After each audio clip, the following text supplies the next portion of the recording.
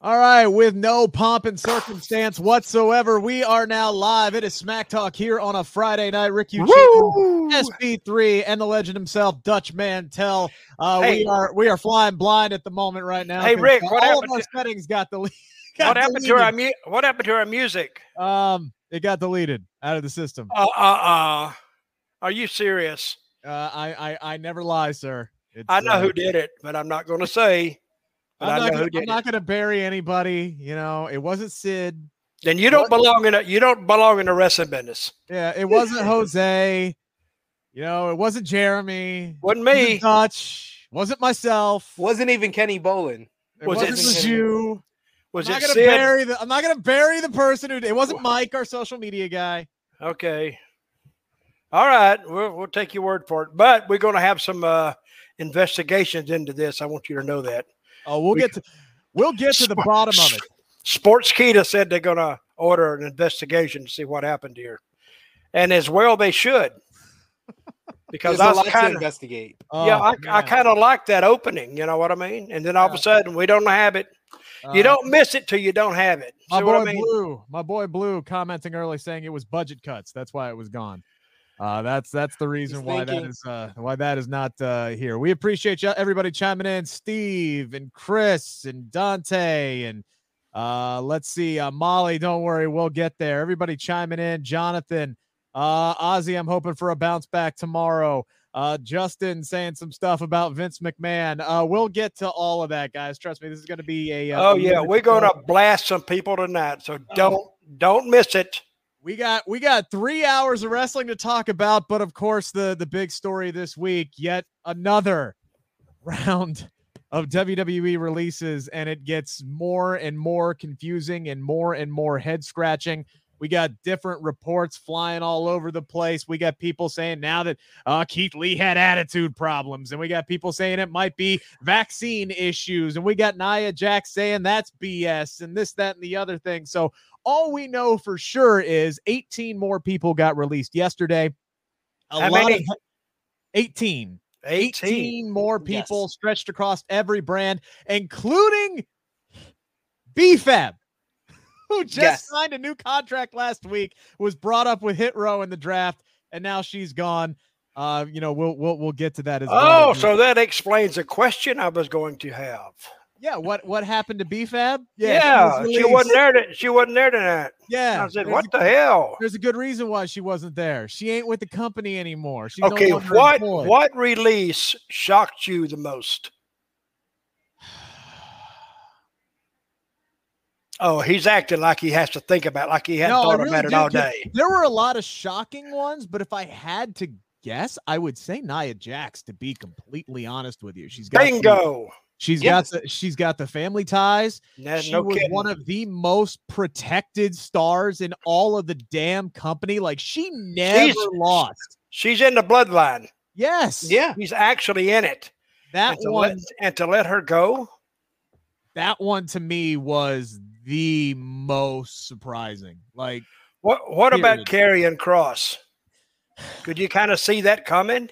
No, I didn't, because Karrion Kross is tailor-made for a main event, main roster push. And they just effed it up.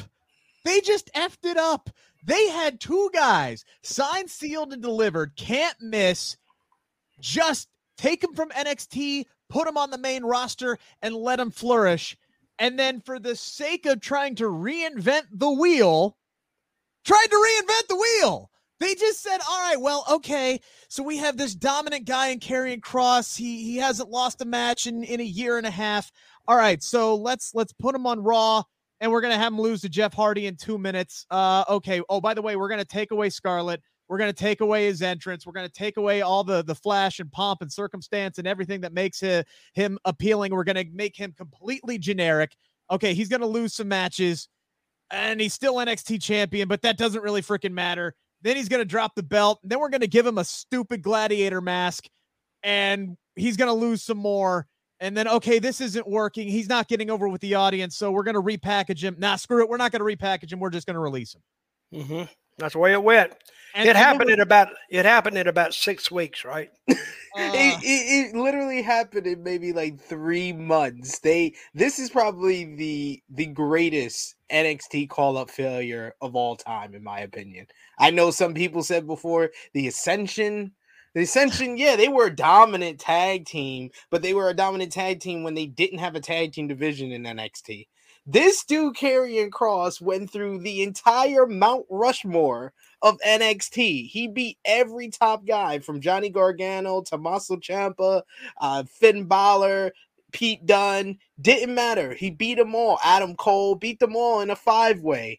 Then he gets to the main roster. He loses in 2 minutes. And then 2 months later, he's gone from the company. I don't know if anybody realizes this. The last 6 NXT champions, half of them are gone. Half of them aren't with the company anymore. Mm-hmm. Keith Lee, Karrion Kross, Adam Cole, and you got 2 more that's contracts is about to be up in another month and a half. And Johnny Gargano and Kevin Owens, Kyle O'Reilly's contract is coming up in December. As far as what WWE wants, which is the bottom line and the money at the end, $256 million that they got in the last quarter, that's great. That's fine and dandy. But in the court of public opinion, they are losing this battle right now because they just released all this talent. They just released someone who was dealing with mental health issues on the same week that AEW celebrates Jon Moxley for making a choice to put himself into rehab. Nia Jax is making a similar choice with her mental health and wanting to take time off, and they fired her. That's just, they look horrible. And not only that, you got Keith Lee, who went through his whole ordeal this year with COVID. He got his fiance died. The dude almost died. Wait a minute. You guys are acting like they're supposed to have a heart. Oh, no, I'm not. We know they don't have a heart. It's business to them. And here's the other thing is, like, they clearly have blinders on. Like, they don't pay attention to shit outside of their own little bubbles. They don't pay attention to what the fans want. That was a bad word. Or what the modern day wrestling fans want from a modern wrestling show. They're not paying attention to anything outside of their own mindset, and they have tunnel vision. They clearly have tunnel vision. And Dutch, this is one thing I really wanted to ask. I'm agreeing with you. This is something I really wanted to ask you because a report came out. I believe it was Wrestling Observer. Again, it's not true. I didn't do it. I didn't write that bad check. All these different reports coming out. I'm trying to make sure I get it right. Wrestling Observer said today that Karrion Kross lost favor with Vince McMahon because he failed to get over. How the hell is Vince McMahon going to fire Karrion Kross because Vince McMahon screwed up Karrion Kross? You had a surefire thing. You strip him from, you take away his valet. You take away his really freaking cool entrance, anything that made him stand out. You gave him generic entrance from WWE 2K21. You made him lose in his opening match. You didn't give him anything special to work with. All of his matches were short. All of his matches were the same. You put him in some goofy gladiator mask and a gimp suit. And then you're going to try and repackage him again and say, nah, he didn't get over with what we gave him, so he's gone. How? Why? In what world does that make sense, Dutch? Oh, you're asking me, does it make sense? It doesn't make sense to me because why even bother with the whole training center if you're just going to ignore what they produce? See, Vince didn't have this problem years and years ago because he had the territories training all these guys. So when a guy got over in a territory and went all around, now Vince knew, or Vince Sr., or whoever brought him in, that this guy was good to program with and he could carry it. I think Vince has lost faith in his own team and he doesn't trust them. So therefore he's going to make these decisions unilaterally and he won't consult anybody else. Sorry for the people that it happens to, but you're dealing with Vince. How old is Vince now? 75? 75 years old? Something like that. 72, 73. And I think he got his feelings hurt. He took over NXT, didn't he? Yeah, because Triple H is still out with his ailment right now. There's definitely more of his fingerprints on it. Him, Kevin Dunn, and Bruce Pritchard for sure. Mm-hmm. Well, the one that surprised me most of any of them, Karrion Kross, he surprised me. Even Mia Kim, she surprised me. Yeah. But it was Nia Jax. That was the one that surprised me because, like I mentioned a while ago, she had the bloodline. She's related to Roman and the Usos and all those guys. And letting her go, that surprised me a lot. Who else did they release that was kind of a decent name? I had it written down. Ember Moon, who was on NXT, and former NXT champion, former NXT Women's Tag Team champion. Eva Marie, who was just on Raw. They just re-signed. They just re-signed her to come back, and then they already let her go. To me, that one screams this didn't work out the way that we thought it would, because when she left, like in 2016, she was getting heat. Like even back in her NXT days, she got nuclear heat. Any babyface had to do to be over with the crowd was stand next to Eva Marie. And I think they were hoping she would be able to generate that when they brought her back. And it just wasn't happening. Like people didn't like her, but it wasn't, that overall, massive heat that you want to get from, your top heels. And I think they just were like, well, this isn't really working. That's me speculating. It could be something completely different. I know you got the reports about the vaccine status, and 4 or 5 superstars didn't want to get vaccinated, so they were like, go. I don't know how true that is, but that's out there now. Like I said, there's a lot of things that are flying out there. The one that really, really surprised me, though, if we're going to talk about NXT, is Frankie Monet. This you let go Taya Valkyrie after 6 months and 6 matches. You just signed her in February. She was main roster ready. When you brought her into NXT, you could have teamed her up with John. You keep John Morrison in the company. How would you like to be John Morrison right now, who is on the other side of the world on a European tour, and then your wife gets let go from the company that you're working for? And he was probably the one that talked her into coming to the company when she could have went to AEW. Like, so this was the girl that was with Impact. Yes, Taya Valkyrie. I remember her. So, I mean, I didn't pay a lot of attention there because I worked there for a year, and they just give me a check, and I would go to creative meetings and just sit there like this and go, yeah, whatever you guys want, man. So, but I mean. And so, Dutch, this is something that we've talked about before with WWE just about me. No. Just WWE hoarding all this talent. They're warehousing them. Yeah. When you look at from 2020, right after WrestleMania, when the first round of cuts came out, to now, they've released over 120 wrestlers. That's just wrestlers. That's not office staff. That's not catering staff or PR staff or any of those other people that they've let go in the last year, 18 months, 2 years. 128 wrestlers, and they still have enough to staff 4 brands. It's unbelievable. It really is. So, but all they do, like we're talking about, they warehouse these talent for 1 year or 2 years or 3 years. They can release somebody, and most people don't even know who they are. I mean, a lot of people don't even know who they are. Because do you watch NXT? I do. Do you watch it, Rick? Yeah. Well, ask me. I don't watch it. Do you watch it? No. But I do see the ads for it. But the ads even seem weird to me.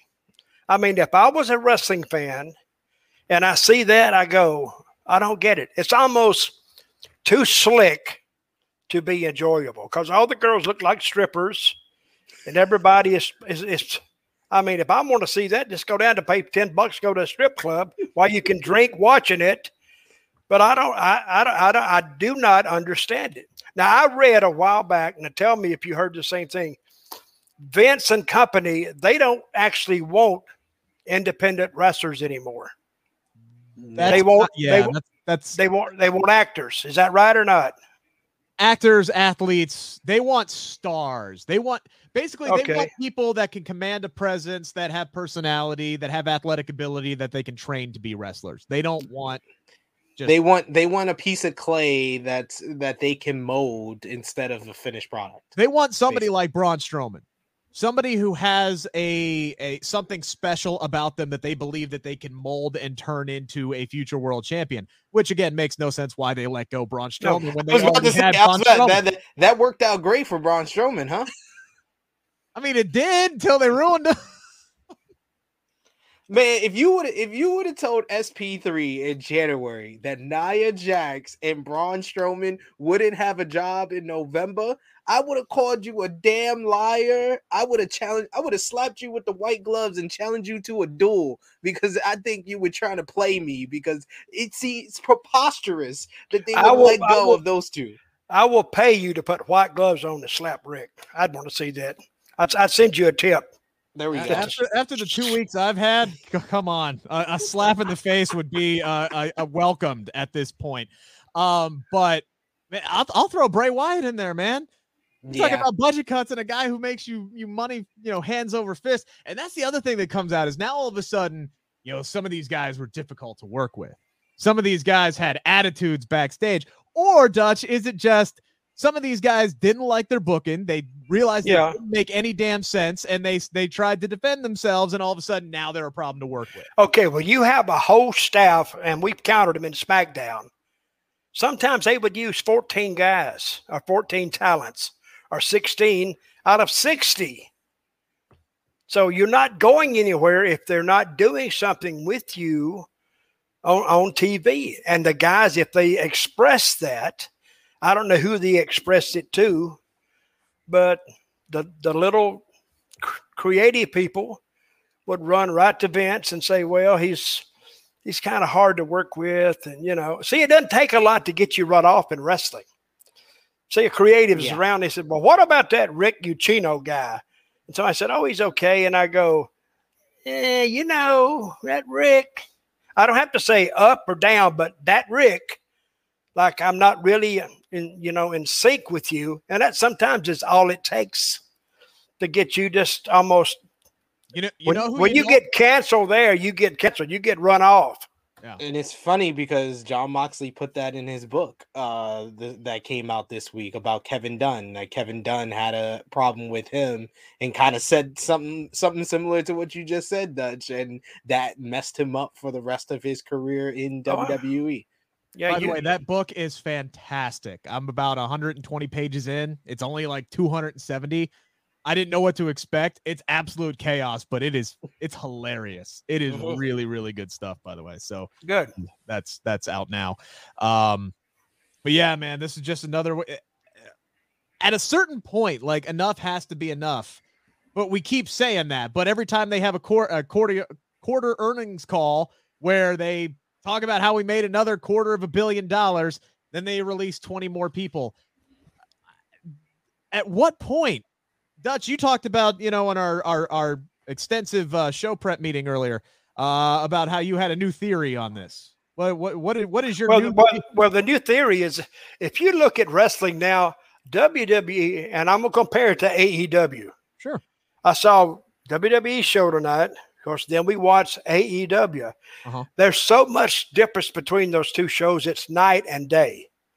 AEW, they don't go for all the gimmicks that WWE does, but their wrestling is actually so much better. I mean, you can watch these guys and admire what they do. WWE looks like just a bunch of entrances. And especially the girls back and forth and they're going in and they're doing all this kind of stuff. And after a while you go, come on, guys, do something. Yeah. But I don't know. I think AEW, did anybody read the Wall Street Journal's story about AEW and WWE? No.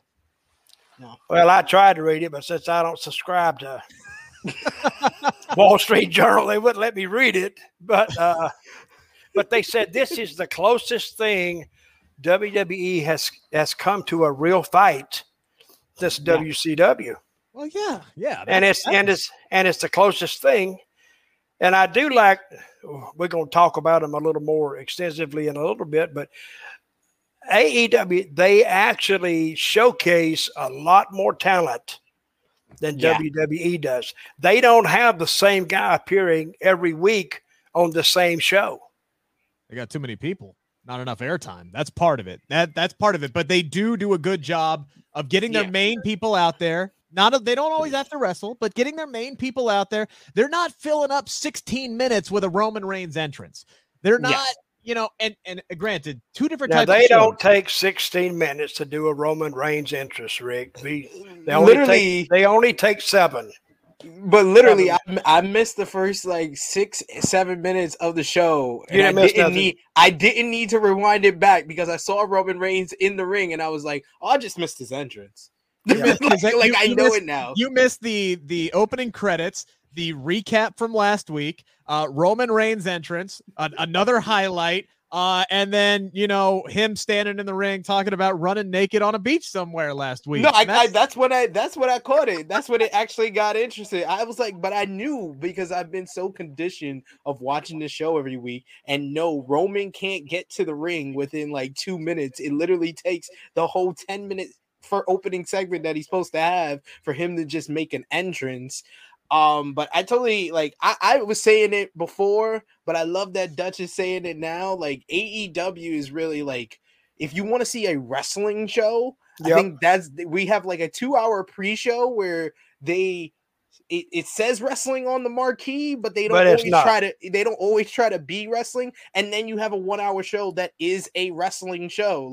Especially the last 2 weeks, me and Dutch, we talked about it last week that was far and away it was like a 10-8 round for AEW last week. This was a little bit closer because they have Roman on SmackDown, but just the wrestling and the promo that we got on AEW was just so different from what you saw the 2 hours in SmackDown. Since we're talking about SmackDown, they usually try to do something in that first segment to keep you tuned through the whole show.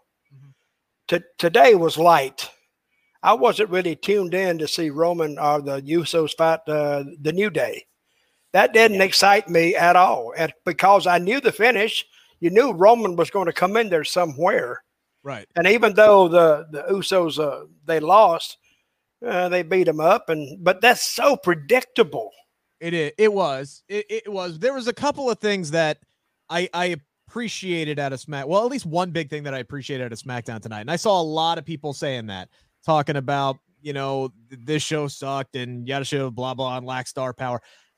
Look, they took a lot of talent from Friday Night SmackDown, and at least tonight, boy, they did.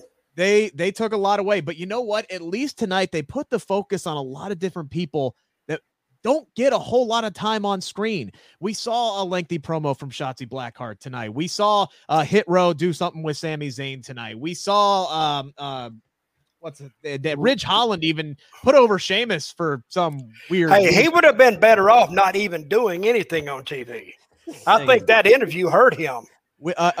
A tag match between Garza and Carrillo and Cesaro Mansoor. That was weird. Ricochet getting some time to shine tonight. I mean, there were a lot of different people out there who aren't these mega stars.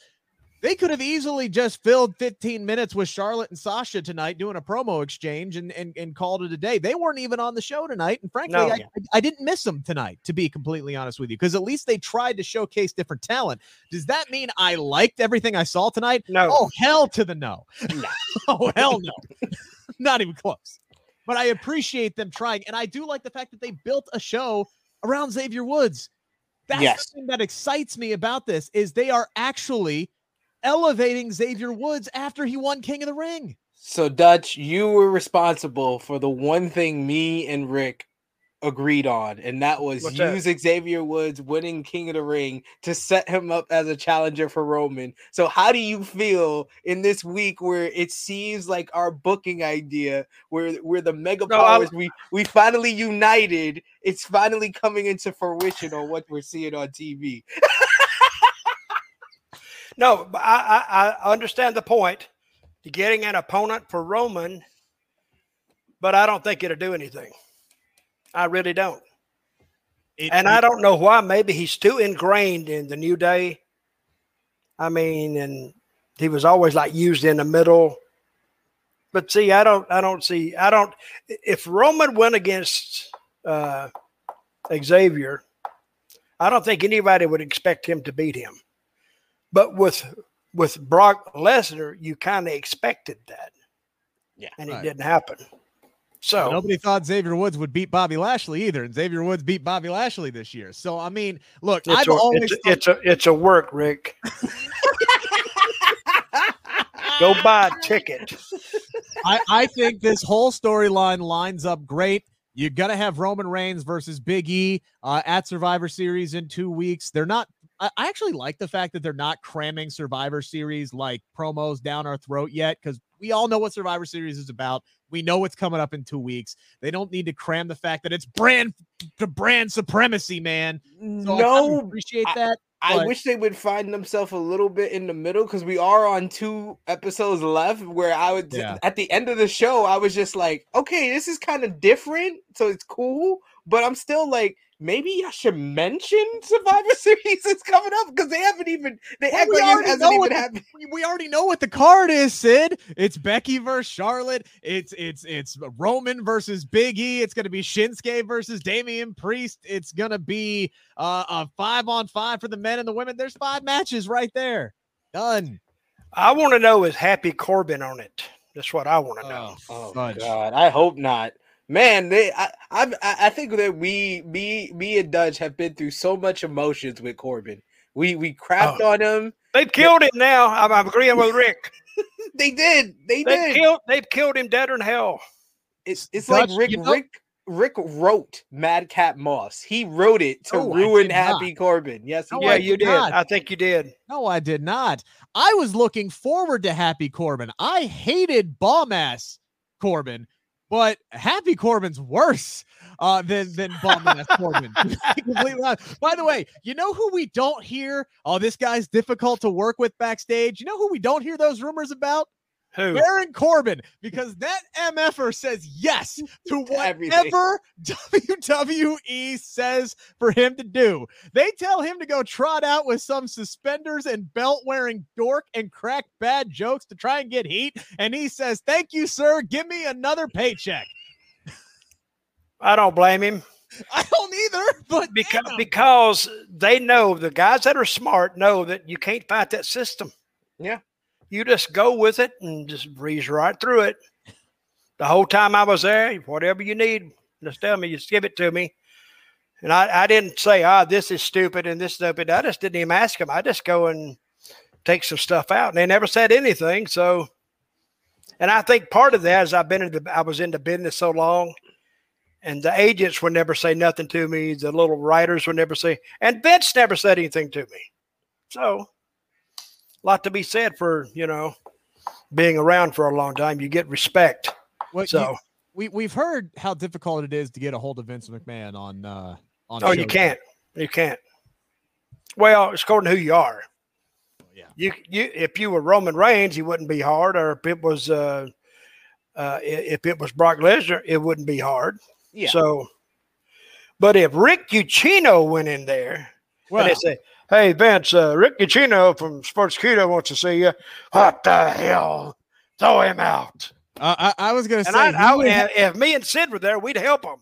We'd just chuck you out the door. If I was backstage at a WWE show and I was knocking on Vince's door, they would have me arrested, because they'd be like, "Who the hell is this, and why are they backstage?" Well, they could. Probably so. And some PR guy would get fired. That's pretty much what would. But I am agreeing with you on SmackDown tonight. They did take a pile of what I thought would be a pile of crap and made it kind of work. It was not a bad show tonight. But you know who I'm starting to like now is McIntyre. Oh, I love Drew.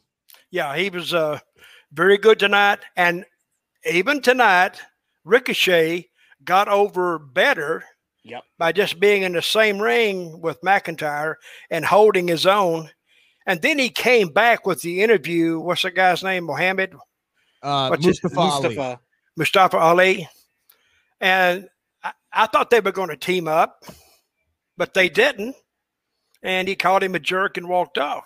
Yeah, that made sense. That did make sense. Yeah, he's right, because the MO for Mustafa Ali since he turned heel has been, I'm going to lose matches and blame everybody else on it. And he did that with Retribution. He did it with Mansoor. I thought they kind of ended the See, I thought him and Mansoor would fight in Saudi Arabia, and then they would come back and they would team up again. Like, I really didn't think they were actually breaking them up. I thought there might be a way to kind of turn them back, because I thought they worked really, really well together. And now we're getting a makeshift team of Cesaro and Mansoor, which I'll talk about that. I don't get that at all. That was so random, and it just screamed together. It screamed, we don't have enough people to make up more tag teams. That's what that screamed to me. Yeah, pretty much. It's almost like, shit, maybe we shouldn't have split up Mansoor and Mustafa Ali. Maybe we should stop splitting our tag teams. You think, but I don't know. Maybe Mansoor and Cesaro are going to be done, because Mansoor, the more he teams up with people, the more they lose their damn matches. This was one of the weirdest things to me. I was going to save this for later, but I'm watching this match, and Cesaro has a hell of a hot tag run. He gets the swing going, and then he literally gets shoved over and gets covered for a pin, and Mansoor has to break that up for some reason. So a shove over when Cesaro hasn't been hit with anything almost ended the match. Then he gets up and he gets hit with 2 kicks and the finisher, and he's done. He got beat so damn fast. He went from hero to zero like that. And I'm like, is this the same Cesaro that went toe-to-toe with Roman Reigns just a few months ago? What the hell are we doing? The same Cesaro that beat Seth Rollins at WrestleMania, and everybody was like, oh man, this is his star-making moment. No, he was a challenger for a month. Then he went right back to the back of the line, and it made this whole finish to this matchup. I was like, Mansoor is right there. Like, why can't you just beat Mansoor? This made me look at his when is Cesaro's contract up? Because that's what this screamed to me. It's time to go. He just re-signed this year. Oh man, why do people keep making these mistakes? But here's a mistake. Here's the thing, Sid. It doesn't matter when his contract is up. It doesn't matter if you just signed a new deal, if you just got drafted to Raw, if you just got repackaged, if you just got a brand new storyline, if you're a champion, if you're one of the company's top money-making guys. It doesn't matter. It doesn't matter. No one is safe. You can lose your job at any damn time. If any of these cuts have told us anything, it does not matter. All that contract guarantees is your money. As long as you're there, and you can be let go of for any reason at any time with I guess what's the 90-day notice, 30-day notice, or whatever they got. It's so different for people. Most NXT stars, it's 30 days, main roster 90. Yeah. Mm-hmm. Depending on if they sign the paperwork correctly. Well, it's I had a lot of faith in WWE before. But unless something changes, they will continue to make money because of their syndication deal and their Saudi Arabia deal. But their shows won't be long-term enjoyable to watch. Yep. Because now WWE is hit and miss. And AEW, as much as I hate to say it, I mean, they are bringing you wrestling matches because that's who he's hired. He's hired wrestlers, not actors, not stunt people, not, well-known athletes, but guys who get in there and dig. So I'm going to say something about AEW, and then we can go back and talk whatever. Yeah, the interview tonight between Punk and what's the kid's name? Eddie. Can't remember. Oh, it was very, very, very good. And when they got to fighting, they pulled them apart. Yeah. WWE, you would never see a pull apart. Nope. Never. And that used to be a standby finish. We'll just pull them apart. And people used to get excited, and they had great face shots of Eddie and Punk when they were going out. So, and I think I'd almost watch the pay-per-view to see that match. Oh yeah, that sold me. Like, yeah. If nothing else, forget Adam Page and Kenny Omega, forget the TBS title tournament, forget anything else that's going to be on this damn show. I'm buying it for that damn match. Yep. I'm buying it for that damn match. The thing I love, this might have been my favorite promo exchange in the last 10 years. And you want to know why? It's because it wasn't just a bunch of written lines or an exchange of catchphrases or a bunch of shit that didn't matter. There, you could cut the tension. You could feel the realism. I felt the tension in my damn basement in Cincinnati, Ohio. Where was Rampage tonight? St. Louis. St. Louis. Yeah. So 2 damn states away. I felt the tension right here.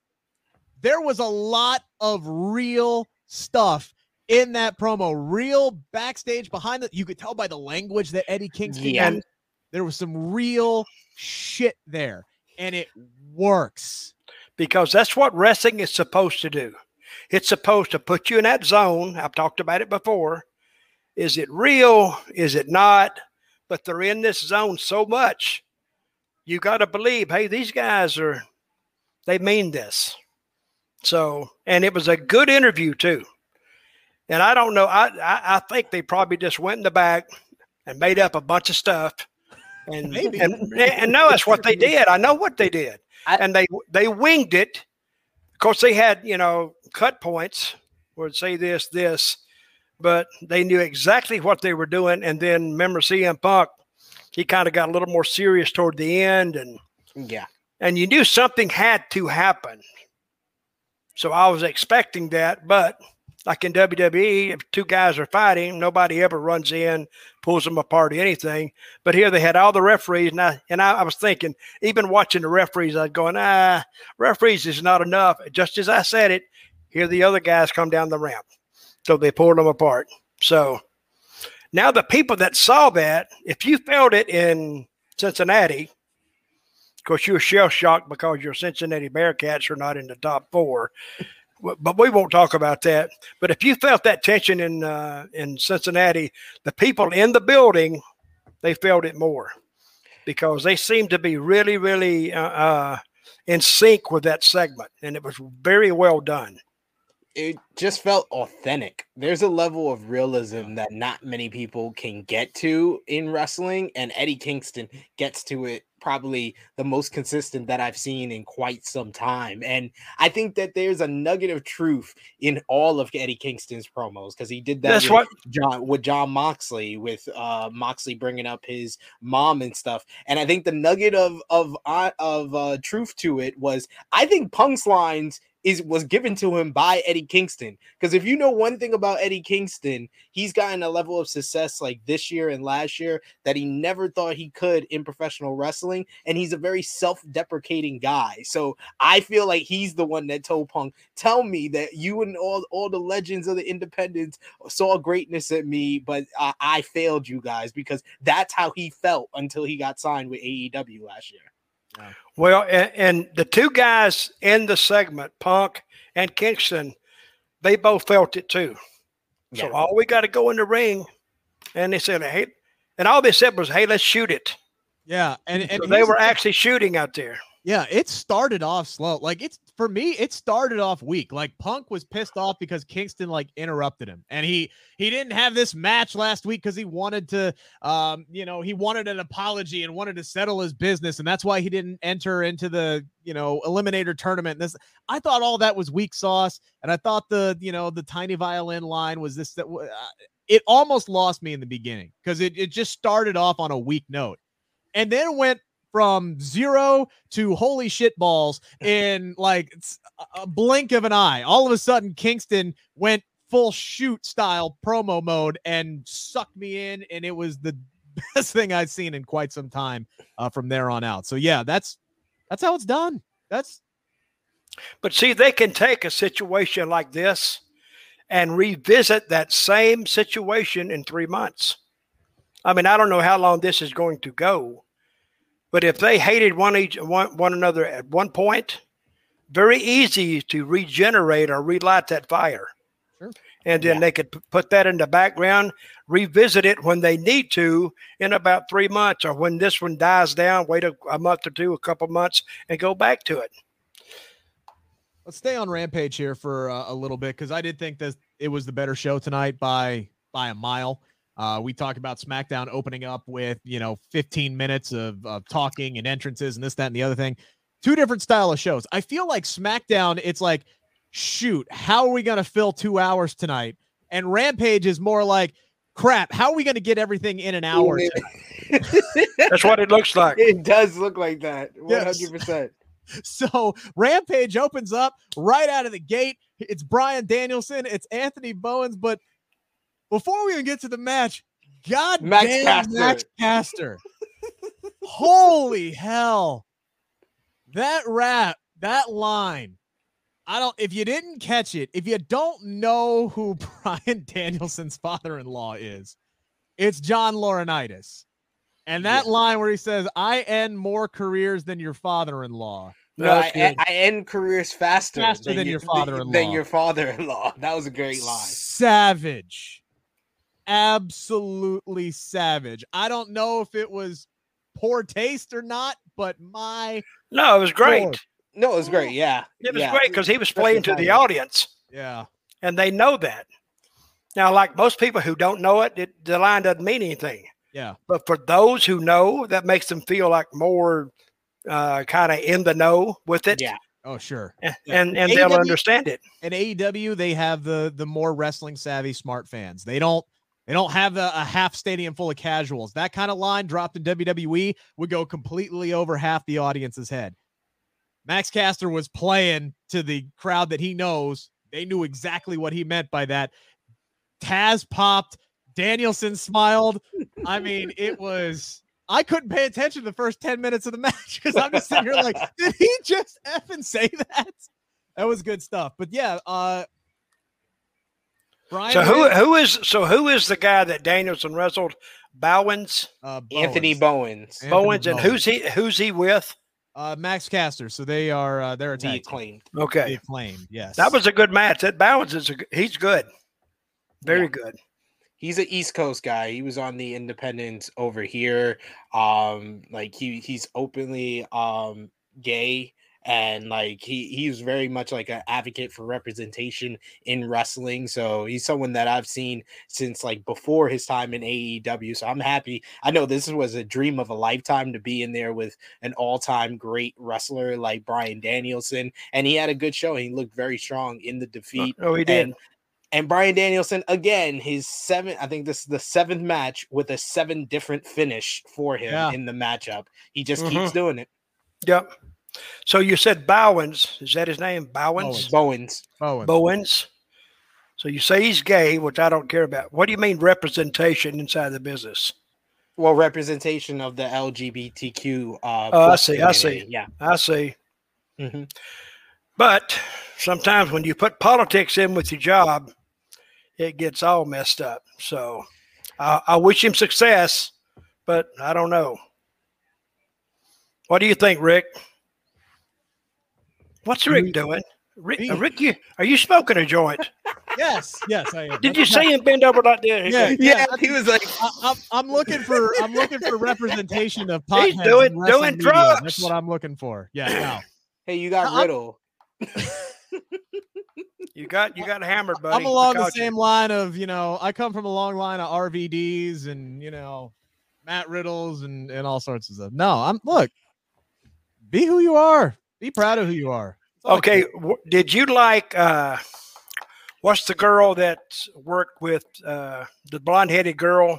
She was on Second tonight. The Bunny and Velvet? Not Bunny, but on SmackDown. Who was the girl they interviewed that used to be, is her name Knox? No. Oh, sorry. You're thinking Shotzi. of Shotzi. Shotzi, yes. Did you like that interview? I did. There were some things that I'm not too keen on. Nothing to do with her delivery or the promo that they gave her, but what it might mean for her moving forward. Mm-hmm. I hate when I have to be the negative person on here because people say I'm irritating when I have to talk about the negative. I have seen some comments in the section. Yes. Yes, I see. I'm reading one right now. Boy, that Sid is an irritating bastard. But I just have to say, Shotzi Blackheart is giving me very much Becky Lynch vibes. Not saying that, she's as good as Becky Lynch, that she's as, over as Becky Lynch, but she's someone that's very talented, that's very likable. And when you try to make someone who's very likable and an over babyface a heel, it just comes off so cringing, forced, and that's what that promo screamed to me. That promo screamed to me, this is the most forced thing she's ever been told to do or told to say out loud, because it was like, I gotta put my chest up, and I gotta have a heel voice when I cut this promo. And She it's just sounded like she wanted to cry through the whole thing. I don't know if that was intent. Like, I'm gonna be so pissed off about you know how like you get super pissed and you're on the verge of crying because you're so pissed. I think that's what she was going for. But it was like she was told to do that. It wasn't. She didn't give me the feeling that was her emotion. It was that was the emotion they wanted her to express, and therefore I read it. I read it on the piece of paper they gave to her. Like, act emotional. Like, that's how obvious it was forced. Yeah, so I'm with you on that, Sid, because I've interviewed Shotzi before. I know people who know her personally. She is just an absolutely lovely human being. So it's one of those things where if you don't have that side to you, it is hard to express that out onto the screen. So yeah, maybe she'll get into it. She has done some acting, so maybe she can find her groove here. It's really the first time we've seen her as a heel, period. She's pretty much been a babyface her entire time in the company. What happened to her partner? They got split in the draft because reasons, and we haven't seen Tegan Knox since. She's a member of the Raw roster now. But that's the part that I did like about Shotzi's promo is it was all, ever since I got here, I've been losing. I lost my tag team partner. I lost out on shots at the championships, even though we were freaking winning matches. I lost last week to Charlotte because Sasha Banks screwed me out of it, and that was my boiling point. And now I'm going to run over everybody, and I don't need a tank to do it. And that's the thing that scares me the most is they're going to take away her damn tank. They're going to take away her tank. They're going to rip away everything that makes her unique and makes her likable, and then she's going to get the Karrion Kross treatment. She's going to get the generic heel treatment, and then I hope to God she gets this over, because if she doesn't, I do too. We see the ramifications of what happens if you can't get their shit over. They get mad at you. Yeah, they get mad at you. But see, I don't get it, because it's creative who's telling her what to do through Vince. But if they don't get over, they're blaming the talent. Yeah. So the talent is out of a job, not the people that wrote the idiot stuff down. Nope. Yeah. Well, I was glad to see tonight my old buddy Happy Corbin. And were you? I was sure? Well, not really, but hang on. And then they put him in there with the Vikings. Oh, you have something else to put in there before we get to this? Well, yeah, we're kind of bouncing all over hell here. Well, we're waiting for you to moderate. See, he's not doing his job. I was in the process of moderating, and then you jumped me back to SmackDown. I was going to bring up Bunny and Red Velvet and finish out Rampage before we went back to SmackDown. Okay, go ahead. So, anywho, So Bunny and Red Velvet. This one was kind of short. I was surprised this one was as short as it was. It's a girls match. Yeah, but this ain't WWE. This is AEW. But it's two girls that are not two of their best workers. If this was Thunder Rosa, Ruby Soho in there, yeah, they probably, or Karashida and Serena Deeb, how they tore it up on Dynamite 2 weeks ago. But if it was them, yeah, they would have got 10, 11 minutes. But if it's Red Velvet, who's still, learning, she's still a little bit green in the ring, and the Bunny, who has been improving, but still not one of their best workers, I think that's why they kept it short for good reasons. There was a spot, I think it was a spinning heel kick, where they missed it by 1.5 miles. I mean, the camera work really, really helped them out. But I think the Bunny was pretty much flat on her back by the time that, Red Velvet's leg was coming through. So there was some spots that were off in this match. But I'll tell you what, Red Velvet took a couple of really, really stiff shots, or at least she did a great job of selling the fact that she, going into the stairs, going into the turnbuckle, she made that look like $1 million. Yeah. But again, kind of talking about what we were with Cesaro earlier, she got her ass kicked this entire match until the finish. It was literally 0 to hero in this instance where she got her ass kicked the entire match, and the bunny went from I got this is perfectly fine to, oh, I've been hit with one move, final slice, that's it, I'm done 3 minutes later. But I don't really like those kind of finishes. It's almost like they were told to go home. Like they got the crap, we're over on time, let's go home. But congratulations to Red Velvet. She's gonna get squashed by Jade Cargill. So yeah, good. Hey, they're continuing a rivalry that I think is smart. It's a building block type of rivalry for their women's division because you got Jade Cargill and Red Velvet. They're both kind of green, but Jade Cargill had her first matchup against Red Velvet and Cody Rhodes with Shaq. She had her first singles matchup against Red Velvet. So this is kind of to see where she's at again in her development. She's going to go against Red Velvet again. Going to beat her then again. So I think in the future, the long-term goal should probably be for Red Velvet maybe to be the person to beat Jade Cargill for the TBS championship if she wins this tournament. We're kind of agreed Jade Cargill's winning this whole damn thing, right? Like it sure feels like that. I have to be biased, ladies and gentlemen, and I'm gonna root for Thunder Rosa because she's my favorite female wrestler, my favorite wrestler in general in wrestling today, Thunder Rosa. So whoever wins Jade Cargill versus Thunder Rosa in the TBS Women's Championship tournament, that's who's gonna win the title. I'm rooting for Thunder Rosa as well, and that's not because she literally followed me on Twitter while we were doing this show, which was kind of surprising. So hey, sweet, but I'm not just rooting for her for that. I think she would be great for that. Oh, you a bunch of biased journalists. I just think all it takes is to follow you on Twitter. She already follows me and True Hill Heat on Twitter. Just want to say that. I'm stop following you right now. You just lost a follower, Rick. I believe it. I look at it every day and watch my count go down. Usually after I bitch about something that the Reds or the Bearcats or the Bengals do, I lose about 4 or 5 followers. So, but I still think I just get this feeling like it's Jade Cargill's to lose, even though I am rooting for Thunder Rosa in this one. Then we go to our main event tonight, which I thought was the match of the night. They saved the best for last throughout both shows, and there was some good matches on SmackDown tonight, albeit pretty short. John Silver and Adam Cole have some damn chemistry with one another. Yeah, they do. These two hit hard, fast, and fluid, and it was a joy to watch. Like, I can't really, usually I could pick out 1 or 2 spots in a match where I'm like, holy hell.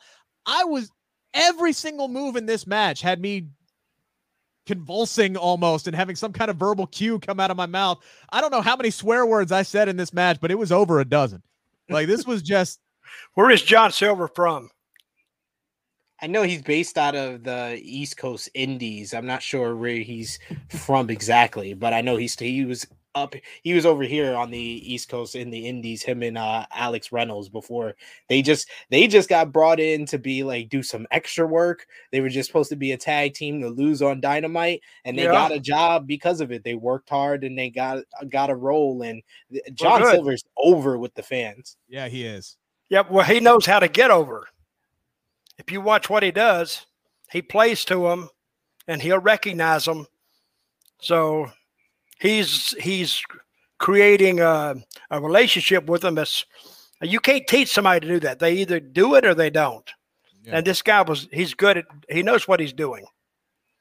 Yeah, and here the thing I love most about this was actually Adam Cole at the beginning selling the concerto that he got on Wednesday. Yes. Because I thought this was really, really stupid to have Adam Cole wrestle 2 days after taking a concerto. Because this is a move that WWE has used quite often to write guys off for months at a time. And Adam Cole was wrestling 2 days later. So I was at least happy that they were talking about him, having going out and having to get medical clearance, and then he was showing signs of dizziness in this matchup.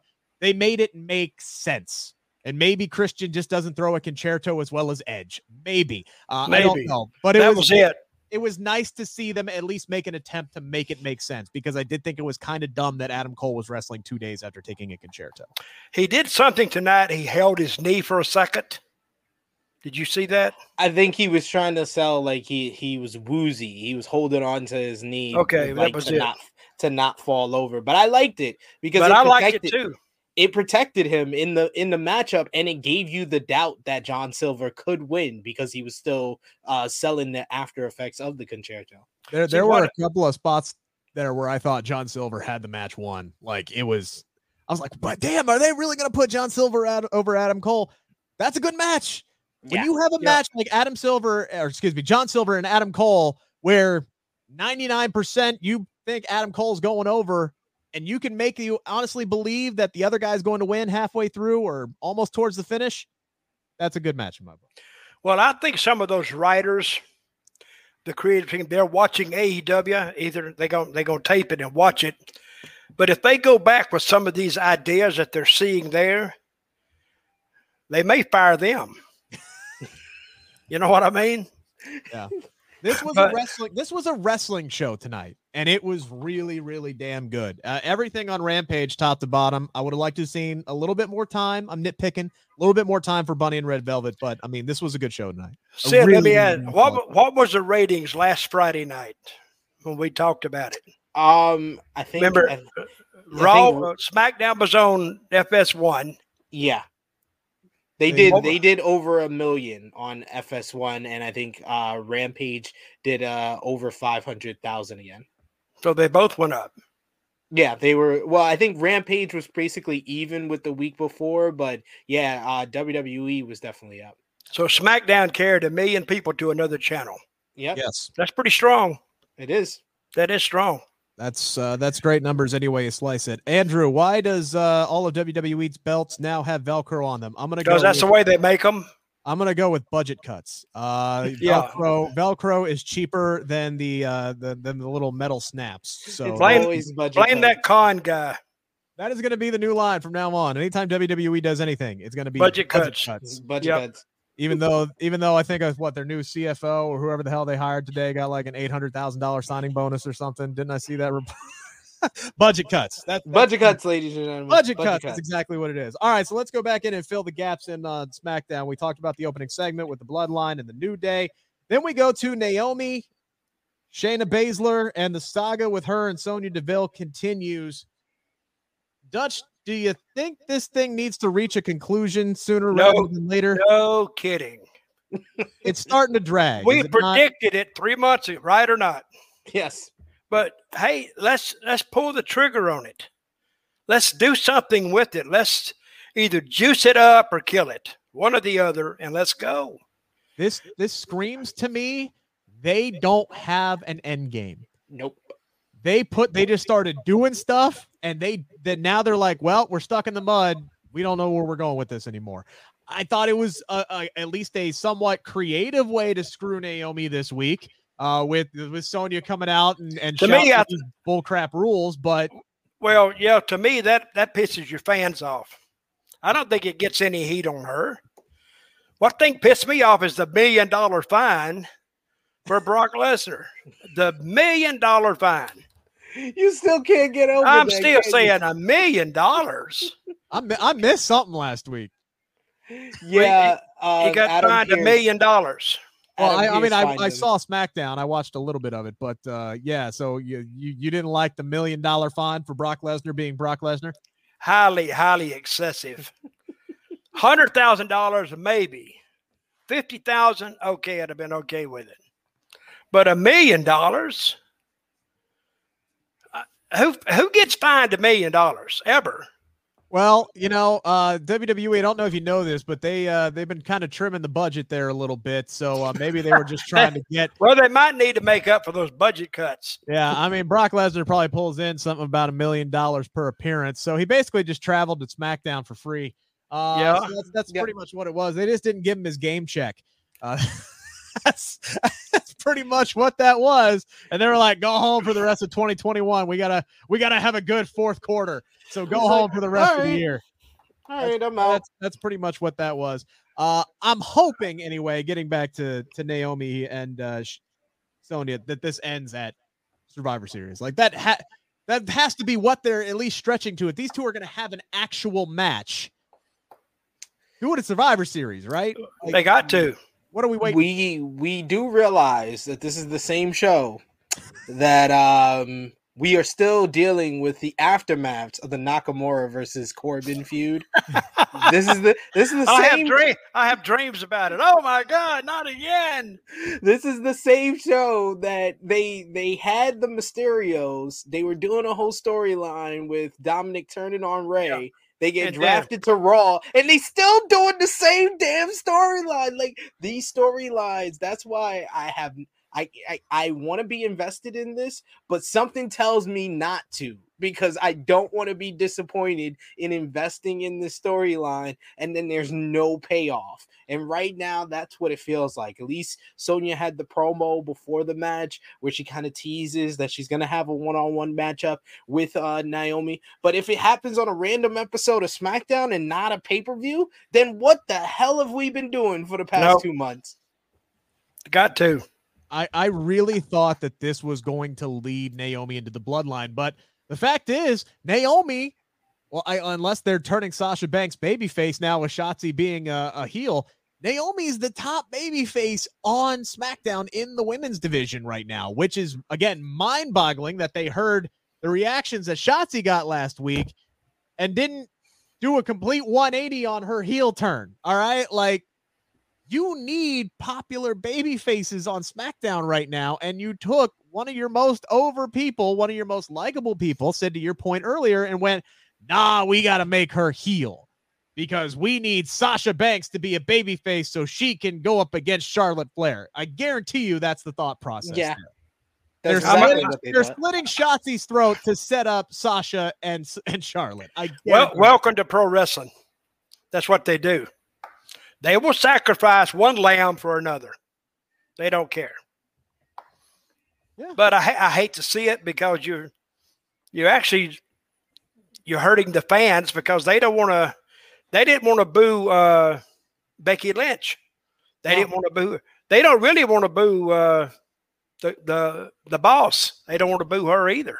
No. So they got a bunch of baby faces running around, and Charlotte Flair is the big heel. But I don't understand it.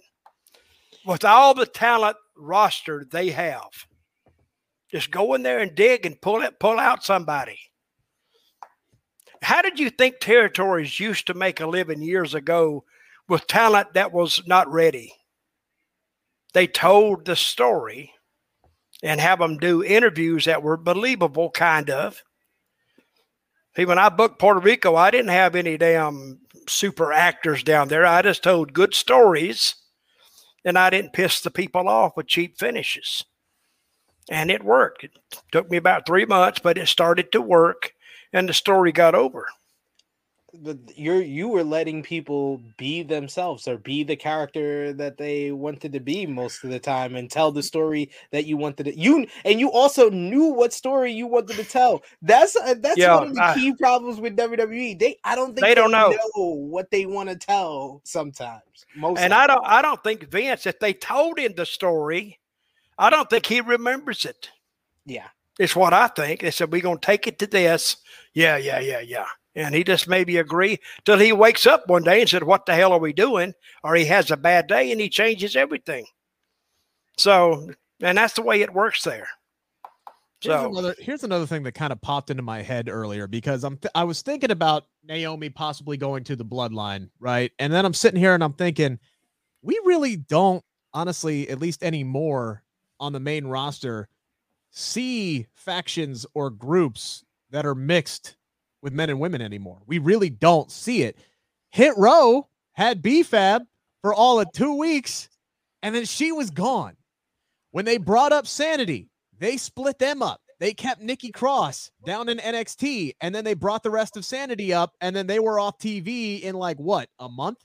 Yep. They separated Carmella and Enzo and Cass from. They've been doing this for five years now. I'm honestly surprised that Mia Yim lasted as long as she did in Retribution, and I think that's only because nobody gave a shit about Retribution. Mm-hmm. Yep. And Karrion Kross, they didn't bring his. Is that his wife? Yeah, they didn't bring her fiance. Yeah. So usually they're all right with valets. Like if it's for some reason it seems like they don't want to have a group that includes a female in the group on the main roster anymore. But even if they have weird. even if they have valets that have proven to be successful, they go away from that way too often. Because Selena Vega should have still been with Andrade and Angel Garza when the time that they separated her from them. Like they've been very much doing this where female in WWE has to be their own character, has to be their own wrestler. They can't be a manager, a valet. They can't be in a stable. They have to stand on their own and be their own character for the 3 weeks that they entertain doing something with them until they just decide that they're just going to be in the shuffle and be used whenever they feel like, oh, you know what? We haven't used that person in a while, so let's use them. Where's Tony Storm, ladies and gentlemen? Yeah, where is she? I was going to bring that up. I was going to watch the show for her, and she disappeared. And they were advertising another girl. Xia What Li. was her name? Xia What was Li. her name? Xia Li. Where is she? She hadn't. No, she's just getting the vignette treatment right now. So I'm sure. Yeah. Did she have one tonight? Yeah. Yeah. So I she didn't see one. It was in between like the 4th or 5th promo and the first half hour. It was right after Reigns berated the Usos backstage that they ran the Xia Li vignette. So it was right after Naomi and Shayna Baszler. Then we had Reigns berating the Usos. Then we had the Xia Li vignette. And then we did the Ridge Holland promo. And then we did the Shotzi Blackheart promo. There was a lot of damn talking on this show tonight. We had talking before matches. We had talking after matches. We had back-to-back-to-back promos. We had promos in the middle of every damn match almost tonight. I understand you have like a fresh roster and you're trying to set, at least make the appearance that you're trying to set storylines and you're trying to feature some new talent and you're telling your audience who this new talent is. But my God, they didn't shut the hell up tonight. It was a lot of talking for a 2-hour show. They crammed in a promo every second of the night tonight. Those bastards. I think maybe it's because, I like the final hour that we have to review and I like Wednesday so much. But that's why I said before, I wish that WWE would find a medium between pushing a pay-per-view and not doing it at all, because they either do one or the other. They shove it down your throat. They tell you to get the WWE network or the cock so many different times throughout the show. It becomes annoying and you become numb to everything, or they don't mention it at all. Like tonight, where on the other hand, on AEW, they spent an hour really pushing their pay-per-view. They got one more week and 2 more shows with a Dynamite and Rampage next week. And you would think that Full Gear was this weekend. By the way, they were pushing it on Rampage, where WWE, they got 2 weeks before Survivor Series, and I think we're just going to see the start of the build-up next week on Raw and SmackDown. Here is the entire timeline for from the start of the show. We open up Bloodline promo with the New Day. Then we get Naomi and Shayna Baszler, which had a Sonya Deville promo at the beginning and in the middle of. Then we get the Usos and Roman Reigns backstage, Xia Li vignette, Ridge Holland talks, Shotzi Blackheart talks. We get the Garza Carrillo Cesaro Mansoor match, which had a promo in the middle of it. Then we get that pointless backstage segment between Aaliyah, Jeff Hardy, and Sami Zayn. And then we go into Drew McIntyre. What was that? I don't know. No clue. Utterly pointless. It was to get Aaliyah and Jeff Hardy on television tonight. That's what it was. And then we go to Drew McIntyre, who started the damn match with a promo exchange with Ricochet. That's how the show started.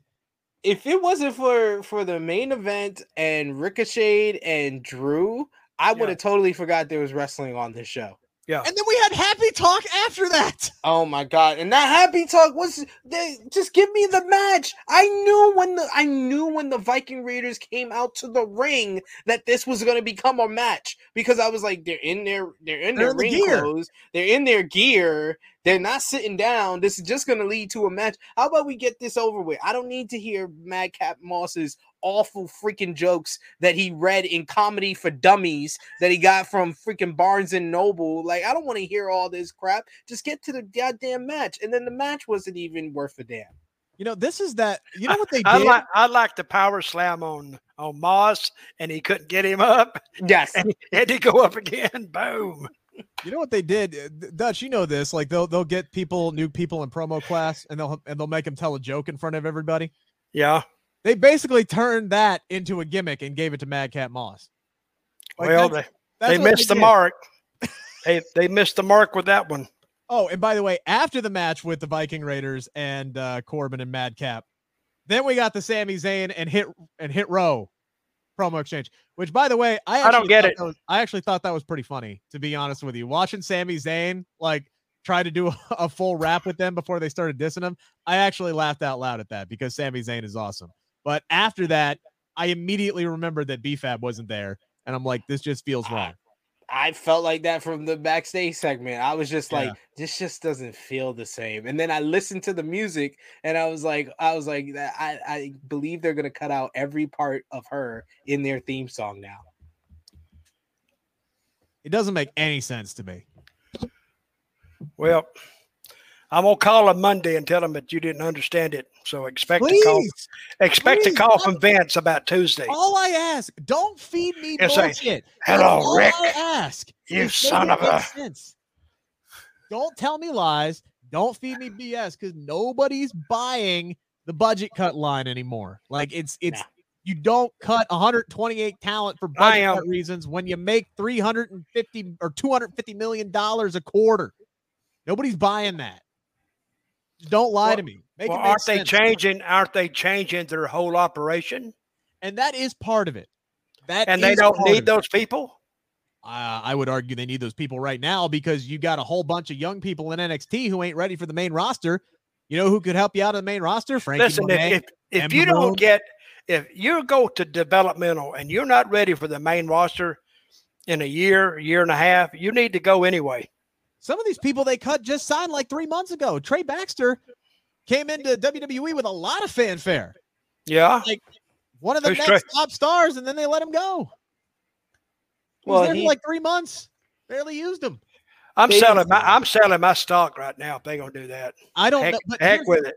Now, granted, everybody bitches, moans, and complains when these kind of cuts go down, but we don't know what these people are like backstage. We don't know their work ethic. Not 128 of them, seriously. Correct. Yeah, but there's some of them. Not 128. I agree with you. Yes, I say out of 128, you may have had 10, maybe 15 who were difficult to work with. But hey, when you start a new job, you're not difficult to work with. You'll do anything they want you to do. Yeah. So that is just a line. Well, I think the line might be they don't understand or they're not getting it. That would be more believable than they're hard to work with. But you can't find that many people. Can't find that many people hard to work with. That's just ridiculous. At all. I think they're hard to work with or they have attitude issues. When we hear that from people inside the company, to me, that screams they got to the point where they were tired of their bad booking and started asking some questions or saying no. And I think that's what you got. Hell, we saw Keith Lee. Somebody on Twitter this week wrote like the Bearcat Lee was Keith Lee's idea. And he actually found it and was like, no, it wasn't. Karrion Kross said nobody wants that shit helmet. And I told everybody, people try to tell me, oh no, they're doing a tribute to this old African-American wrestler. Do you think that WWE cares about an African-American wrestler from the 60s? Early 1950s? Are you kidding me? Bearcat Wright? What? Bearcat Wright was the people only... actually believe that. No. The only thing they did, people actually believe that nonsense. The only thing they did right was debuting the Bearcat character in Cincinnati, and then they took him off TV and they put him back on dark matches. Well, they have made a few mistakes along the way, as we're here to point out. So, tell you one thing they didn't make a mistake with. I'll tell you what they didn't make a mistake with tonight is not having that damn Nakamura there and damn the guitar player. I was so glad to see them gone. And I swear to God, after that match is over, I said, oh my God, they're going to run them down here and do something, but they didn't. So I got by that. We didn't have Nakamura tonight. We didn't have Charlotte Flair tonight. We didn't have Sasha Banks tonight. And honestly, I didn't miss any of them. And that's not a knock on them. It was just nice to see some fresh faces. It was. They would have done better stuff with them. But again, the one thing that I'll say that WWE absolutely nailed is King Wood's new music.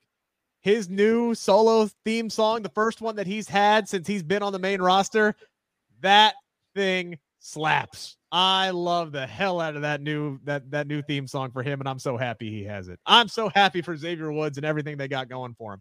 I wish they had more on the line than bending the knee tonight, but that seems like a Xavier Woods kind of a thing. And then they didn't even pay that off, though. No, they didn't. And no one bent the knee. They didn't even push it through the show that much. No. Well, they sure as hell did on commentary during the match. How many times did Michael Cole say it? But that was the match going on. You got to know about top of the hour what is coming up. And they had a good match. They did. Xavier Woods can work. Xavier and the kid, they had a good match.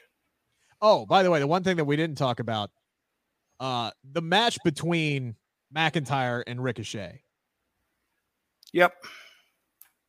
Until Silver and Cole, that was my favorite match of the dang night. That was a very good matchup, especially that finish. That finish was incredible. They did some good stuff there. The moonsault into the Claymore.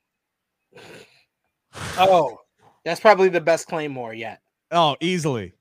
And here's the thing: most of that's on Ricochet. It's just timing for Drew on that one. Everybody talks about the Matt Sydal RKO for Randy Orton. All Randy had to do was I don't okay, if I'm doing a somersault, which I've never done and I would never do it, but you gotta be doing the move and expecting the kick at the same time.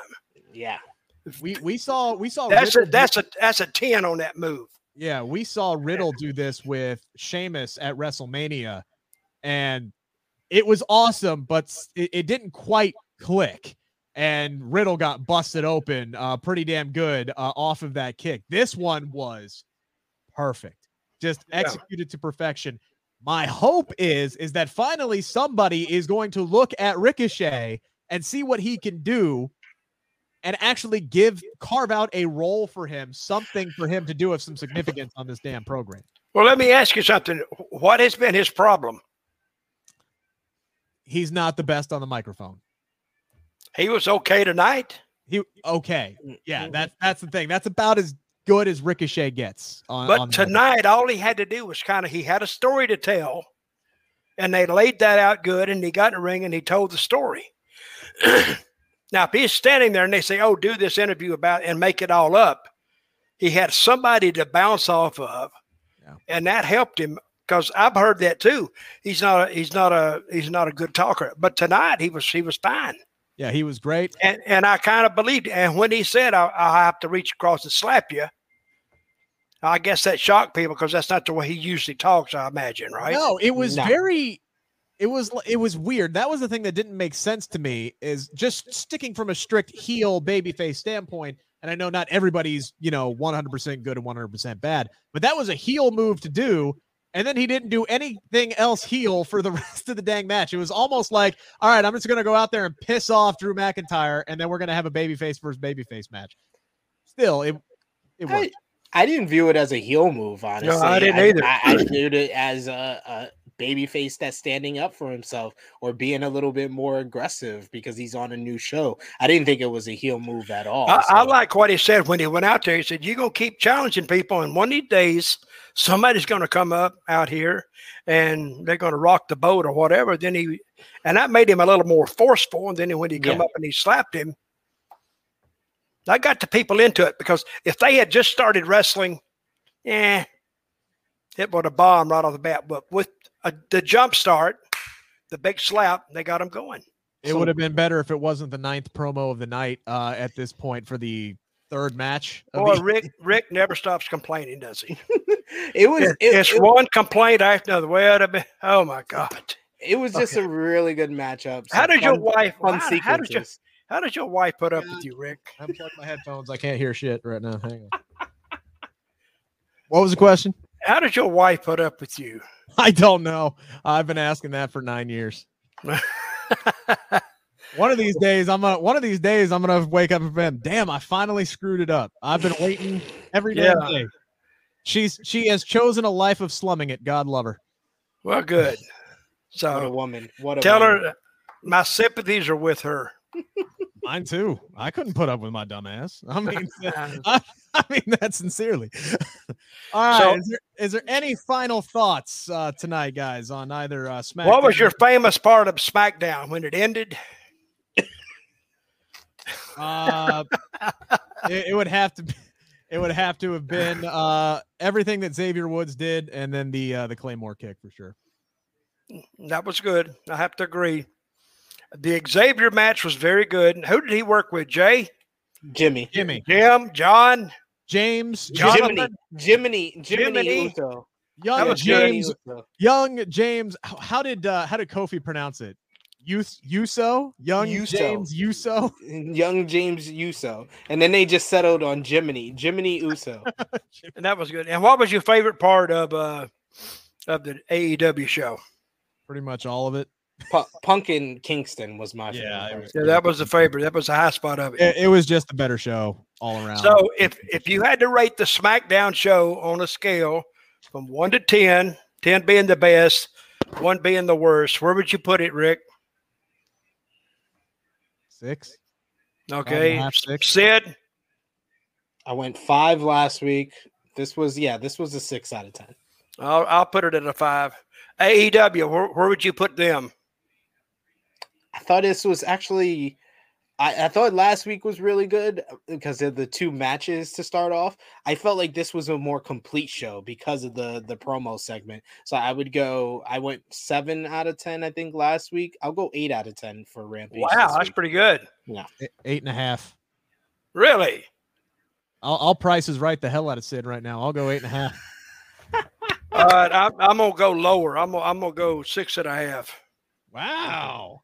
Tough judge. Tough crowd. I am a tough judge. Tough judge. Because I expect perfection. And when they can get there, I'll reward them. But it was a good show.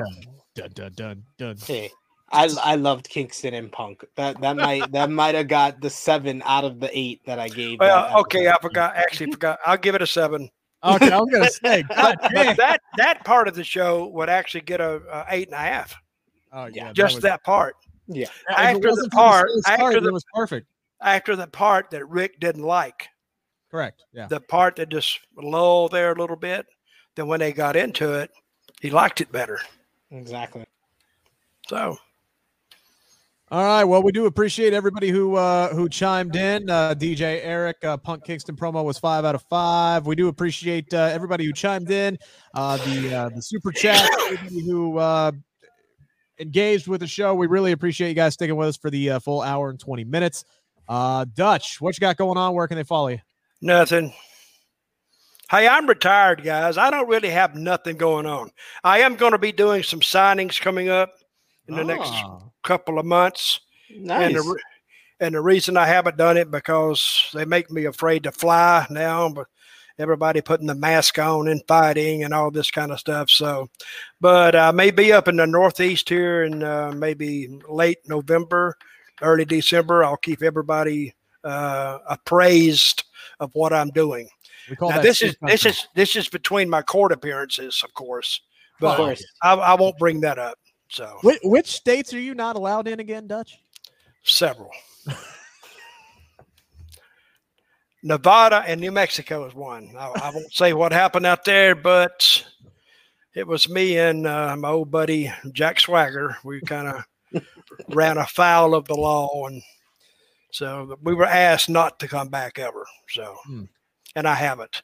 So if anybody wants to book me in New Mexico or Colorado, Arizona, or wherever I said, don't book me because I can't go.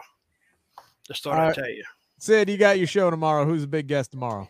Yes, join us for True Hill Heat 150 at 11:05 a.m. Eastern Time on the True Hill Heat YouTube channel with special guest Bodyslam.net's own Cassidy Haynes. So we're gonna be talking about this week's WWE releases, Jon Moxley entering himself into rehab, and the week that was from professional wrestling. So check it out, True Hill Heat. You know, let me ask you one question. Why did Mr. Khan of AEW?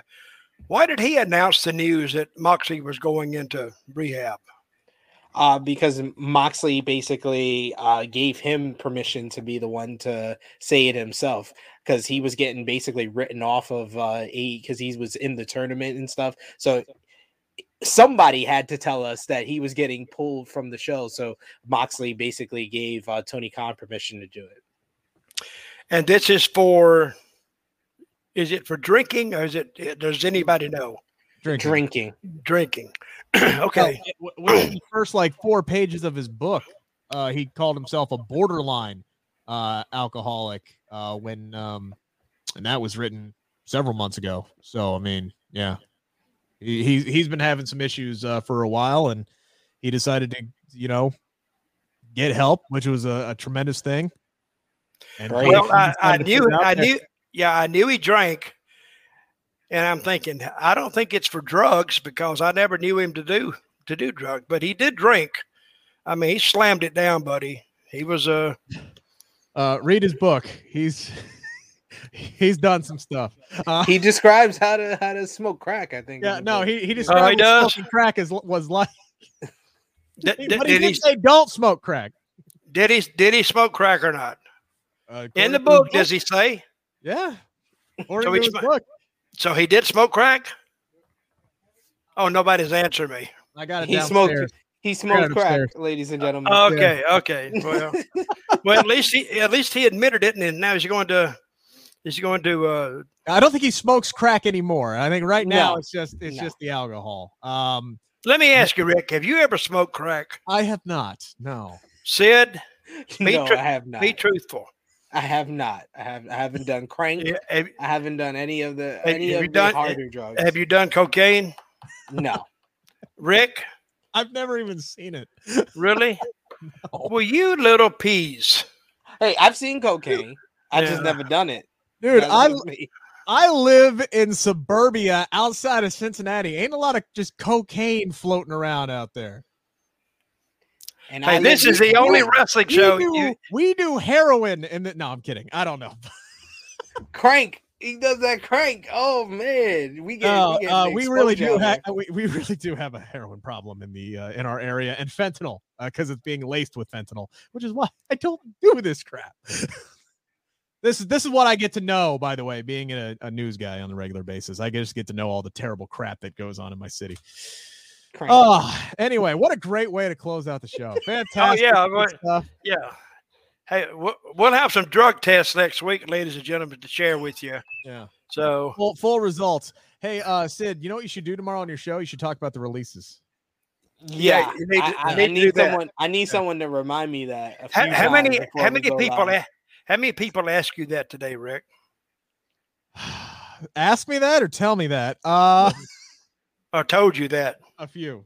And remember, guys, to put your comments down below. You're watching us on demand, and drop a like so Dutch can have a whole new show where he could be asked about releases. Yeah, I just want to talk about releases. That's all I want to talk about. This is becoming like more annual than like AEW's pay-per-view schedule. Like we get a mass exodus from at some point. They got to reach an end game, right? But let me ask you this now: all these releases, where are they going? That's what I'm saying. What's the end? Oh, you mean the people who I mean, where are the people released?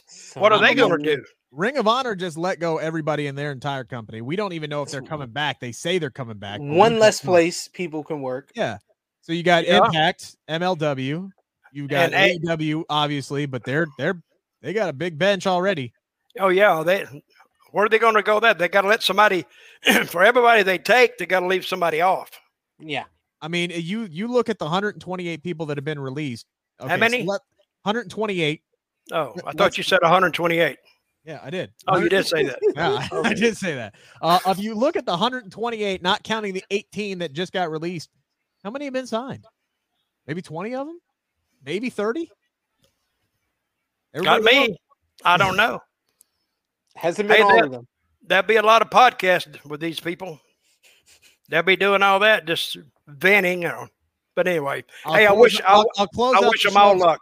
I'll close out the show saying this: support indie wrestling, because there's going to be a lot of really talented, high marquee level people who are going to be doing independent shows for the foreseeable future, because there just isn't enough jobs for these people to go around. You could sit there and say, oh, this person would be great in AEW. They can't sign everybody. And by the way, Sid brought this up earlier. Sami Zayn's contract is coming up. Kevin Owens' contract is coming up. Kyle O'Reilly's contract is coming up. Johnny Gargano's contract is coming up. By the way, Johnny Gargano and Kyle O'Reilly worked a dark match tonight ahead of SmackDown. Yes, they did. Very interesting. What's that mean? Nothing. Well, it used to mean you were getting called up until Bronson Reed became a thing. I don't get it. If they don't know what they got in AEW, doing a tryout match is not going to remind them. Johnny Gargano was on the main roster in 2019. They've seen the guy work. Yeah, why is he doing a tryout match? I don't know. Look, I think this is all right. Vince going, can I use him for something? If not, we'll let his contract expire, and that'll be the end of it. Because I don't think you can see it. You can see it with the way that they're turning over NXT 2.0 now. They don't want to keep the old guard there. They don't want to keep the guys that have been there for a while. I'm stunned that Tommaso Ciampa defeated Braun Breaker. I really am that they defeated him at. How many people do they have in NXT right now? Oh, gosh. Any idea, Sid? They got about maybe 60, 70. And they released 18? Well, from NXT, they released maybe 6, 7, 8, something like that. Yeah, they didn't cut all 18 from NXT. Where did they cut them from? Some were on the main roster already. Some were, most of the cuts were actually from the main roster, or people that haven't been used on NXT as of yet that were probably gonna get used. Or people who were on the main roster and returned to NXT. It is still utterly mind-boggling to me how this company could not find a way to use Ember Moon. Are you freaking kidding me? Now, maybe she didn't want to go back up to the main roster, which I don't blame her, because she lost 18 months of her career because they told her to go chase the 24/7 title. Yep. The hell are we doing? What do you have Frankie Monet? Frankie Monet. That could have been on the level of like an AJ Styles for the woman, where you put her on the main roster immediately. She doesn't need to go through NXT. But no, she came back. She lost her third match on the brand, and then through six matches for the whole WWE, she's let go. You could have put her on Monday Night Raw, put her with John Morrison, make that an act that worked in Impact Wrestling, that worked in Lucha Underground, that worked everywhere but WWE. Nah, they can't do something that another organization made up. They can't do that. John Morrison has to meditate and wait for The Miz to get done with Dancing with the Stars. Yep. That's what they got to do with John Morrison. That and work him on Main Event. That's what they do with John Morrison. By the way, at least Frankie got 6 matches. Scarlett Bordeaux didn't get any. Didn't wrestle at all for the company. They just parked her in catering, said, "Now we don't need you up there with Karrion Kross." You know, Rick, I sense a little anger in your voice. You need to calm down a little bit. Oh, you should have seen me on Inside Cradle. We decided to go live Thursday night, and that Dutch, I don't know if you've noticed this, but I'm an overly emotional person. You are. I am. I swear to God, I think I've seen some tears trickling down, and he quickly wiped them. I'm blind anyway, so he quickly wiped them away. But I could tell you know, Dutch, honestly, these lights are bright, so that's probably what you were looking at there. You know, just it kind of blinds me. But man, in the moment, yeah, I get pretty heated. Yeah, you do. I'm not gonna apologize for it. It's just who I am. Damn it. We made a long trip with you. We'd have to pull over after about 100 miles and just beat the crap out of you, calm you down, and then throw you back in the car. And it'd take him about 10 minutes to get worked up again. I don't think you'd do that because I got worked up. I think you'd do that because I wouldn't stop singing to the damn radio. That too. Well, that would play into it heavily. Any more to talk about? Benjamin asking where Asuka is. Again, we talked about this on Inside Cradle again, which comes out every Thursday at 8 o'clock on the Sportskeeda Wrestling YouTube channel. She's been out with an arm injury for quite some time now, so she's still a free agent, just like Bayley. Bayley's still with the company. She's a free agent. They're both rehabbing injuries. Hopefully, they'll be back sooner rather than later. I think I did see a report that internally Asuka is listed as a Raw superstar right now, but that doesn't make a whole lot of sense to me. That don't mean nothing either. It don't mean a damn thing. That's words. I think they could use her on SmackDown right now a hell of a lot more than they could use her on Raw, to be completely honest. Or they could book Toni Storm. Why don't we meet back here next week, 11:05, and see if Toni Storm was on the show? How does that sound? Good. Let's do it. And since you brought up Toni Storm, now you've jinxed her. They'll probably release her next week. Just because you said something about her.